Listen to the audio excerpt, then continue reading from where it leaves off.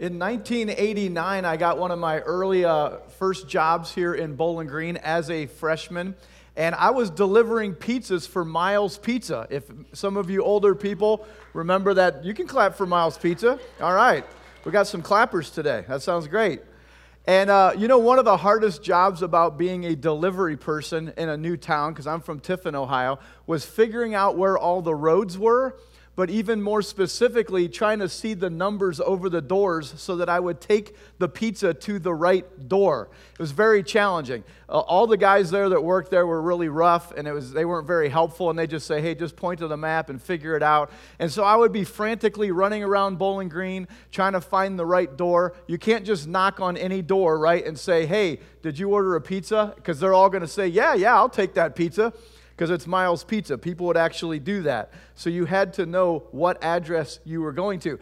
Now, back in that day, we had it hard. We did not have cell phones back then, right? So today it's easy. We ordered some pizza a little while ago back up in Toledo just 2 weeks ago. I think the delivery guy called me 4 times on his way on his cell phone to find out where I was. And I was remembering my days of delivering these pizzas that we didn't have it that easy. These guys are soft today. It was hard. We had a landline. We said, I'll be there in 10 minutes. And if it was raining and you couldn't see that little number over the door, and I'm running through neighborhoods with pizzas, trying to figure out where I was going. And again, you can't just go to a gigantic apartment complex and pick a door, right? And knock and leave the pizza and take off. There is a right door. It would be ridiculous to just leave that pizza anywhere else. Today, we're talking about Jesus using this reference of a door with the disciples and the Pharisees that he's speaking to, and he refers to himself as the door, the right door. And just like it's crazy to just drop off a pizza to some place that it doesn't go, that there's a correct door, Jesus was saying to the people of that time, there's lots of doors to choose from in life. But Jesus makes this really bold statement. He said, there's only one right door, and I'm that door. I am that gate. I am that entrance. So to talk about this today, you see this picture of just all these beautiful doors, and you think, yeah, those all look great, and it kind of gives you this picture of these options that we have in our world, and all this indecision that we can have because there's just so many great options. And as great and as warm as that sounds, that isn't what the Bible tells us about walking with God. And he gives this very specific thing, and that's what we're going to be talking about today. And I want to give a whole bunch of context before we jump into our passage of Scripture, which is in John 10. I'm going to give a little bit more background and context than normal, because right now we're in this I Am series, okay? And we're talking about the I Am series of these 7 I Ams that are in the book of John. So it's kind of like we're doing a series a little bit on the book of John, and I want to give you some context on that, on this series that we're doing. Because these statements are really bold statements, okay? These are not just some flippant things that Jesus is sharing, and this is why the people were so angry with him. Okay, this was not like a feel-good message when Jesus would say these statements. He was drawing a line in the sand and asking them to make bold decisions about who he was.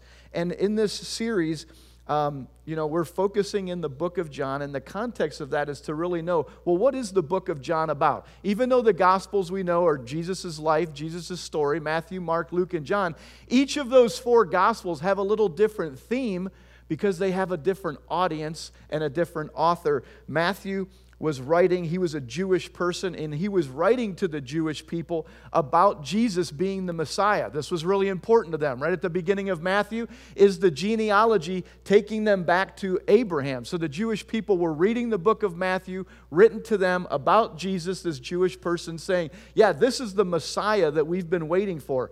Mark is different. Mark skips over those genealogies because it was directed to the Roman people who really valued service. They valued action. They were men and women of action. So they're just like, well, just tell me what Jesus did. So this one is about that Jesus was a servant to the Romans. It's got a lot of his miracles and what he did for the people. Luke was written to all people, not just the Jewish people. Matter of fact, it's got a little bit more of a Gentile flavor to it, and it takes the genealogy of Jesus all the way back to Adam to tell the people Jesus isn't just for the Jews, it's for the Gentile people too. He came to save everybody. That's kind of what Luke is all about with the lost coin and the lost sheep and the lost son. It's like the whole world is lost, but Jesus came for everybody. And then fourthly, we're here in John, this series, this I Am series in John. And what is the context of John?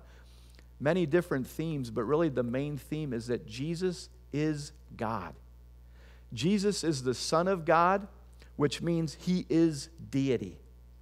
And that bold statement is what people were so upset about. And these I am statements is why we're doing this series, goes all the way back to Exodus. The first time we see this phrase show up is when God had visited Moses, and he's getting ready to tell Moses, here's this great mission I have. Moses had no idea how difficult this was going to be, but he said, all our Jewish people are trapped there in Egypt. They're under Pharaoh. I want you to go, and I'm going to do these miraculous signs through you, and I want you to do these things. I'm going to work through you. Moses is like, I can't do this, God. I can't even speak well. Why are you sending me? No. God said, no, it's my power. You're going to go. You're going to tell Pharaoh to let my people go, and we're going to let him go through some trials, and we're going to win this battle. And he says, I don't even know who you are. What am I going to tell the people? And here's what it says in Exodus 3, verses 13 and 14. Moses said to God, suppose I go to the Israelites and say to them, the God of your fathers has sent me to you. And they ask me, what is his name? Then what shall I tell them? Because they didn't even know who God was by this time. They'd been there for about 400 years in Egypt. God said to Moses, I am who I am. This is what you are to say to the Israelites. I am has sent me to you. So the only name that God gives Moses to tell the people that they're going to be rescued is I am. All of the Jewish people after this moment know that phrase, whatever that phrase was. It was too holy of a phrase to even say. The word, what we call Jehovah today, was a very holy name.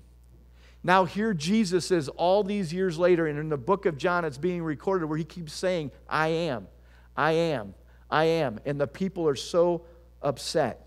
So Jesus was rejected in the book of John and throughout the Gospels. He was rejected by many because he was making very bold claims. This whole idea of just this mild, gentle Jesus in his sandals that just loved everybody and was kind to everybody, and everybody can just get along with Jesus, is not what the Scriptures actually teach.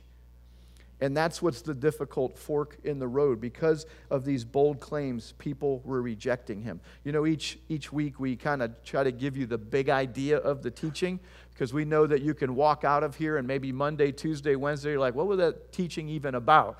And we try to give you the big idea, that one sentence that would stick with you. Well, this morning I want to give you the big idea of the book of John, because we're still talking about the context of this book. And the big idea of John is actually given to us in the book of John by the author himself, John, toward the end of the book. And here's what it is. Here's what it says in verses 30 and 31. The big idea, the whole summary of the book of John. It says this: Jesus performed many other signs in the presence of his disciples, which are not recorded in this book, the book of John, but these are written that you may believe that Jesus is the Messiah, the Son of God, and that by believing you may have life in his name. That is about as clear and decisive as a big idea for a summary of a book as that you could have. Jesus did all these miracles. He performed all these amazing signs. He loved people like no one had ever experienced. He spoke this truth that was just so bold and resonated in people's hearts. All the people's lives that were physically changed, spiritually changed. He died. He rose again. He did all these proofs. And many of the things that he did, we don't even get to know about because there weren't enough pages to record it all. And why did he do all this?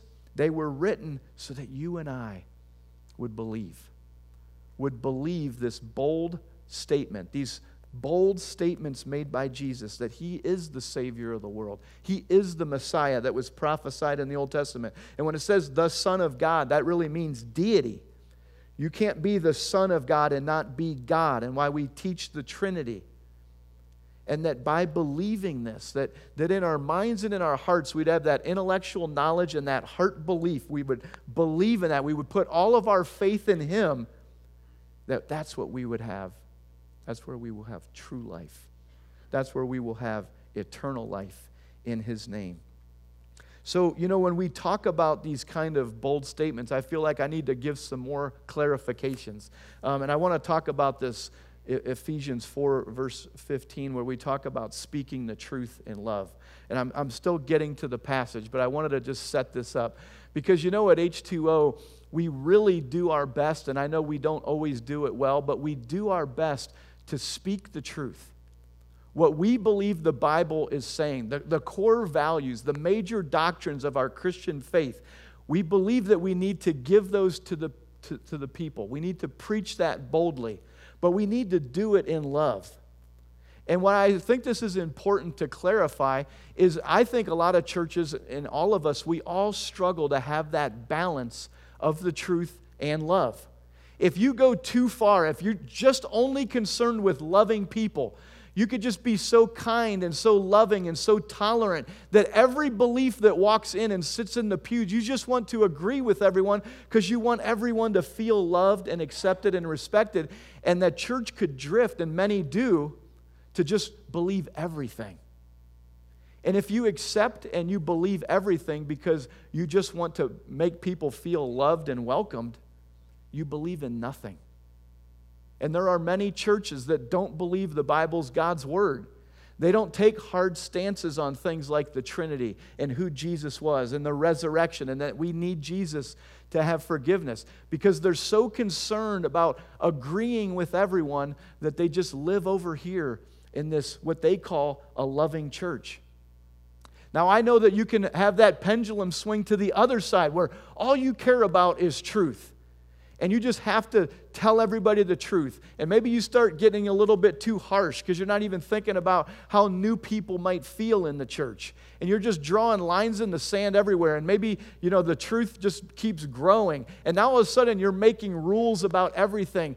And the pews just dwindle because everybody feels judged in the church. And they just feel like it's all legalism. And everything that everybody does is wrong, and people just feel like because the truth is just hitting them over the head over and over again, kind of a fire and brimstone kind of feel, that the people don't understand love and grace. And so we're constantly trying to understand this inclusiveness of all people because we love everybody, and we want everyone to experience God, but to also stand true to the truth. Tim Keller did a talk about this kind of thing that I'm talking about, and this including of people, to make people feel welcomed and loved in our church. Tim Keller's a theologian. He's written a lot of great books. He's a deep thinker. A lot of people just love what he does in his Christian preaching. He's a really smart guy. And he was talking about this inclusivity, but that Jesus is the only way is an exclusive statement. And he says this: all religions are exclusive, but Christianity is the most inclusive exclusivity there is. I really like that. I think that kind of summarizes it. Is Jesus is saying, I am the door. There's one right door, but everybody is welcomed in that door. No matter what you've done, Gentile, Jew, rich, poor, no matter if you think you're a good person or you think, wow, I have really wrecked my life with a lot of bad decisions in my life, everyone is being pointed and invited to enter that door. But there aren't 100 doors. There's not 5 different doors. There's not just, even 2 choices. And we have to make these hard decisions because all world religions cannot be correct at the same time. And if you're new here today, again, we are so glad you're here. And if you're sorting all these things out, man, we're just blessed that you're here. And we hope that many of your questions become answered over the weeks and months as we build a relationship with you and you get into God's Word and understand where we're coming from. And so we really mean this. There's no judgment in that. We love people and we respect people. And all world religions should be researched and understood. But it would only take us a few minutes of research into the different world religions to realize they do contradict each other. The Hindu people that believe in reincarnation, that, I'm going to get lots of chances, and if I'm just a little bit better this life, and then a little bit better, and a little bit better, I will keep being reincarnated, and maybe I'll get to that place where I need to be. The Bible says, no, we live once, we die once, and we stand before God. The Buddhists believe that all the pain in the world is just because they have desires. And if we desire nothing, all that pain will go away. The Bible says the pain is there because of sin, because we don't walk according to God. The New Age movement talks about how we are gods. There's no God out there. There's no one God. We're all gods. And that power to change is only within yourself. And if you would just see how amazing you are, you can change your life by yourself. The Islamic faith does not believe that Jesus died and rose again. I was talking to a Muslim not long ago at the mall. We were reaching out to some Muslims, and I had this conversation, and I said, what about the resurrection? I mean, the disciples saw him and touched him, and he said, I personally believe that was Judas that was on the cross. And they just looked so much alike that it fooled the people. And I said, that makes no sense. I say this respectfully. That doesn't make any sense. How in the world would Jesus, the resurrected Jesus, flat out lie to the people? And we're going to get into that a little bit later here. So these religions have these stark contrasts that even though it sounds good, that aren't we all just trying to worship the same God and we're all going to get there, just do it your own way? It sounds good and it feels right, but it isn't true. Let's jump into our passage here and see, what am I talking about? Why is this such a bold statement? And we're going to get to read this here about these very strong words that Jesus uses for the Pharisees. And the Pharisees were the religious leaders of the time. And I want to remind you before we jump into this passage again, with Jesus being this Jewish person, he's speaking to Jewish leaders. He's not even talking to people of another world religion. He's talking to fellow Jews. And he says this to them in verse 1. Very truly I tell you, Pharisees, anyone who does not enter the sheep pen by the gate, but climbs in by some other way, is a thief and a robber. Wow. The one who enters by the gate is the shepherd of the sheep. The gatekeeper opens the gate for him, and the sheep listen to his voice. He calls his own sheep by name and leads them out. When he has brought out all his own, he goes on ahead of them, and his sheep follow him because they know his voice. But they will never follow a stranger. In fact, they will run away from him because they do not recognize a stranger's voice. Jesus used this figure of speech, but the Pharisees did not understand what he was telling them.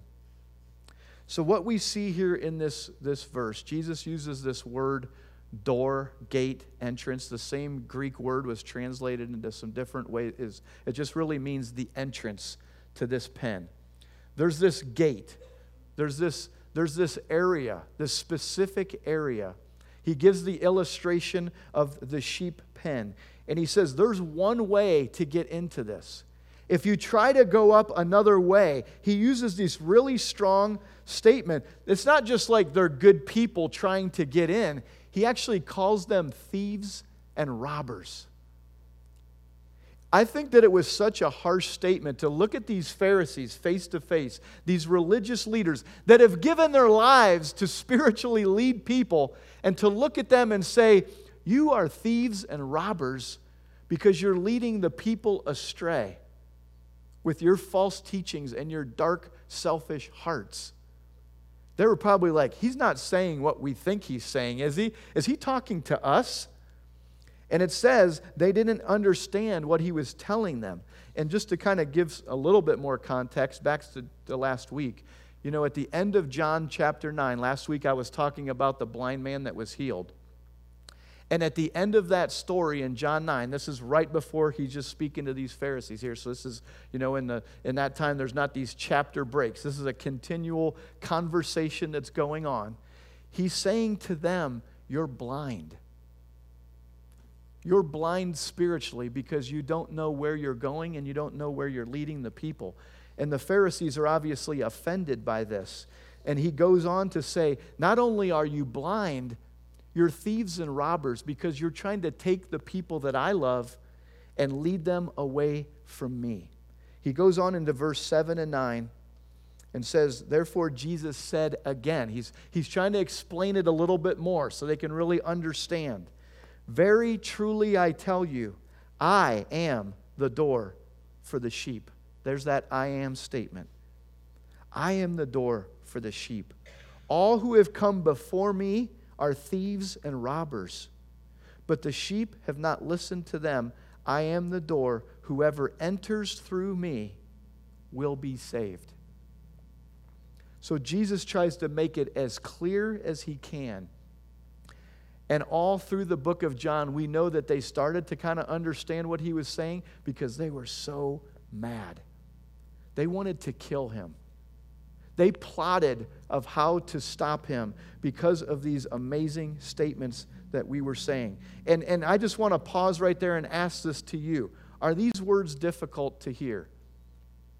Everything that I'm sharing right now, that Jesus calls these people thieves and robbers, that everybody before him that led them to different religions were thieves and robbers, that he's the only way, he's the only door that people might be saved, that when they die and they stand before God, the only solution to their sins is the death and resurrection of Jesus Christ.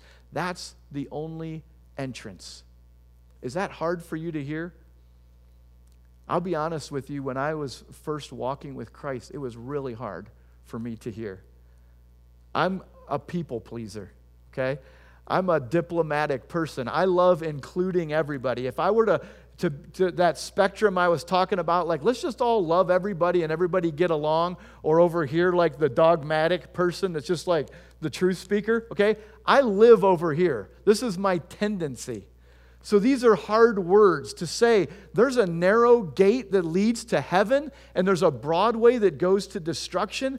Yeah, that's really difficult. That's so difficult for me that when I was going through my ordination process to be a pastor, okay, we go through this long process. It's a pretty hard and strict process. We have what we believe is a high bar for our pastors. And when I was in Columbus getting ready to be ordained, the pastors came to me and said, Matt, we'd like to give you more time to work on some things. We'd like to defer you. We don't believe that you're ready to be a pastor yet. And there were several things that they shared with me. But you know what one of them was? They said, you're so easygoing, you're so kind, and you're so loving that we don't know if a wolf came into the church to lead the people astray that you would stand up against them.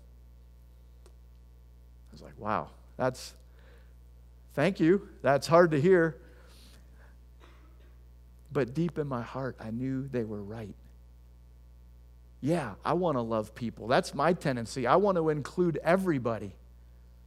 But the men in my life saw a weakness that I might stray from my own core beliefs. I might stray from the solid foundation of God's Word just because I'm a people pleaser and I want to get along with everybody. And so I worked on that and I thought about that and I kind of walked out of there thinking, I need to start yelling at some people in this church. Who can I excommunicate? I need to do something to prove to these people that I have a backbone. I didn't really do that, but those were some thoughts that came to my mind. Not just last year, we had a girl come to our church, and they had been coming for a little while, and after one of the services, she left really upset. She told me she was upset by one of our teachings, and I pursued her, and we had coffee over at Grounds, and she disagreed with some of our beliefs here. And through tears, she said, I'm just really upset that you would even believe these things. And through her tears, she said this statement that really stuck with me. She said, I was coming here because I just thought you guys were so loving. I thought this was a loving church. That was the statement that she said to me. And I was upset, and I was sad that she felt that way. But there was a part of me that was kind of like happy too. I was like, well, we are a loving church. You felt that way because we are. And I said to her, just because we believe firmly in these things that we think God is telling us, that doesn't mean that if we disagree with somebody, we don't love them. And I'm sorry that you feel that way. And I'm sorry that you don't feel like you can fellowship here. We want you here, but she chose to go somewhere else. And that decision that she made is what mankind has to make, the decision. Is this true what Jesus is saying? There's that fork in the road, just like the famous poem by Robert Frost, The Road Less Traveled. There are these paths, right? If you've read the poem, you know, one looks a little less traveled and one's going off and they kind of bend around in the woods and you can't really exactly see where they're going. But I love the last line. It says, I chose the road less traveled, and that has made all the difference. We have to choose this path. We can't walk down the middle. We can't do all the paths just to be tolerant. And we make those hard decisions because we don't get to manipulate the Bible. The Bible pushes us around, okay? People in the world, they want to push the Bible around and make it say what they want, but we have to come to the Scriptures and let it push us around. And that's why we look at verses like Acts 4:12, where Peter and these disciples that went through these hard times and they saw Jesus rise to life from the death, and they said things like this: there is no salvation. There is salvation in no one else. For there is no other name under heaven that has been given among men by which we must be saved. As Peter is preaching this to this Jewish audience, they're figuring out who Jesus was. He says, people, there is salvation nowhere else. No other name has been given from God in heaven by which we must be saved. Jesus is that only name. Remember the movie The Matrix way back when? When we talk about these decisions, the blue pill and the red pill. Love that movie. That was such a popular movie. It brought so much intrigue to everyone that saw it because of the decision. They'd pull Neo out of his fake world where everything was just kind of like a mirage. He didn't know it, but he was living in a fairy tale. In the movie, all humans are just batteries, and their minds are wired up to just live in this fake world. And Morpheus is sitting there with Neo. They're pulling him out of this fake world. He says, you want to see what the real world is? You take this pill. And we're going to go on an adventure. It's going to be hard. We're going to try to defeat the evil. But if you want to go back to your fake life, your easy life, then take this pill and you'll wake up and you'll be back in your old life like nothing happened. And they're sitting there in this place, and he has this decision to make. And he takes the pill. He says, I want to know what's really going on. And they go on this adventure to bring truth and to rescue people. When you think about this hard truth of who Jesus is, it reminds us of C.S. Lewis's example of the Lord, liar, and lunatic. We have to make a decision on who Jesus is. And C.S. Lewis likely even though he made that famous, he probably got it from this guy, John Duncan, back in the 1800s that were doing writings on these things. These three options. Rabbi John Duncan called it a trilemma. He said, when we look at the Scriptures, we look at the witness of the people, he says this: Christ either deceived mankind by a conscious fraud, or he was himself deluded and deceived, or he was divine. There's no getting out of this trilemma. This is where C.S. Lewis took this and said he was either deceiving everybody as a fraud, he was lying to people intentionally, saying, I am God, I'm the only way to heaven, I'm going to die on the cross for your sins, and I'm going to rise again to prove it. He just made it all up. Or he was crazy himself. He was a lunatic. He was self-deceived. He didn't know who he was. And if we come to the agreement that Jesus did not live his life like a liar, and he surely didn't seem crazy, you're only left with one option. He was God. He is Lord. And he is worthy of us giving our whole life to him. Back to that summary of John. But these things are written. This whole gospel thing was written to us today, that we might believe that Jesus is the Messiah, the Son of God, and that by believing in him, we will have eternal life. Back to Tim Keller to kind of just summarize this whole teaching. He expands on this, probably what I think is probably one of the more important idols of our world to reveal, okay? I don't even know if I'd say, the Jewish faith that doesn't think Messiah has come yet, or the Islamic faith that values Muhammad more than Jesus, and that Jesus didn't really die, or the New Age movement, or Buddhism, or Hinduism. I think the religion of our time is just be good and you'll go to heaven.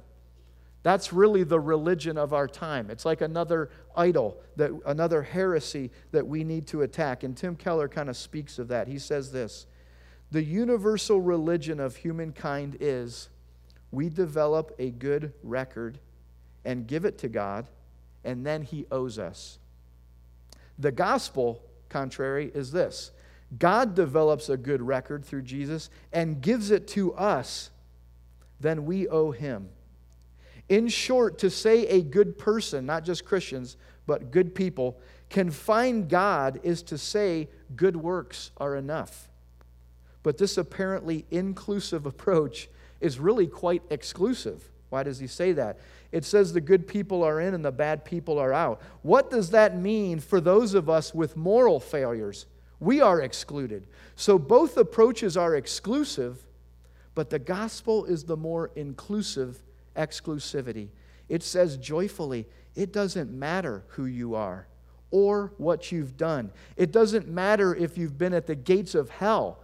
You can be welcomed and embraced fully and instantly through Christ. Isn't that a beautiful quote? Isn't that an amazingly articulate way to put it?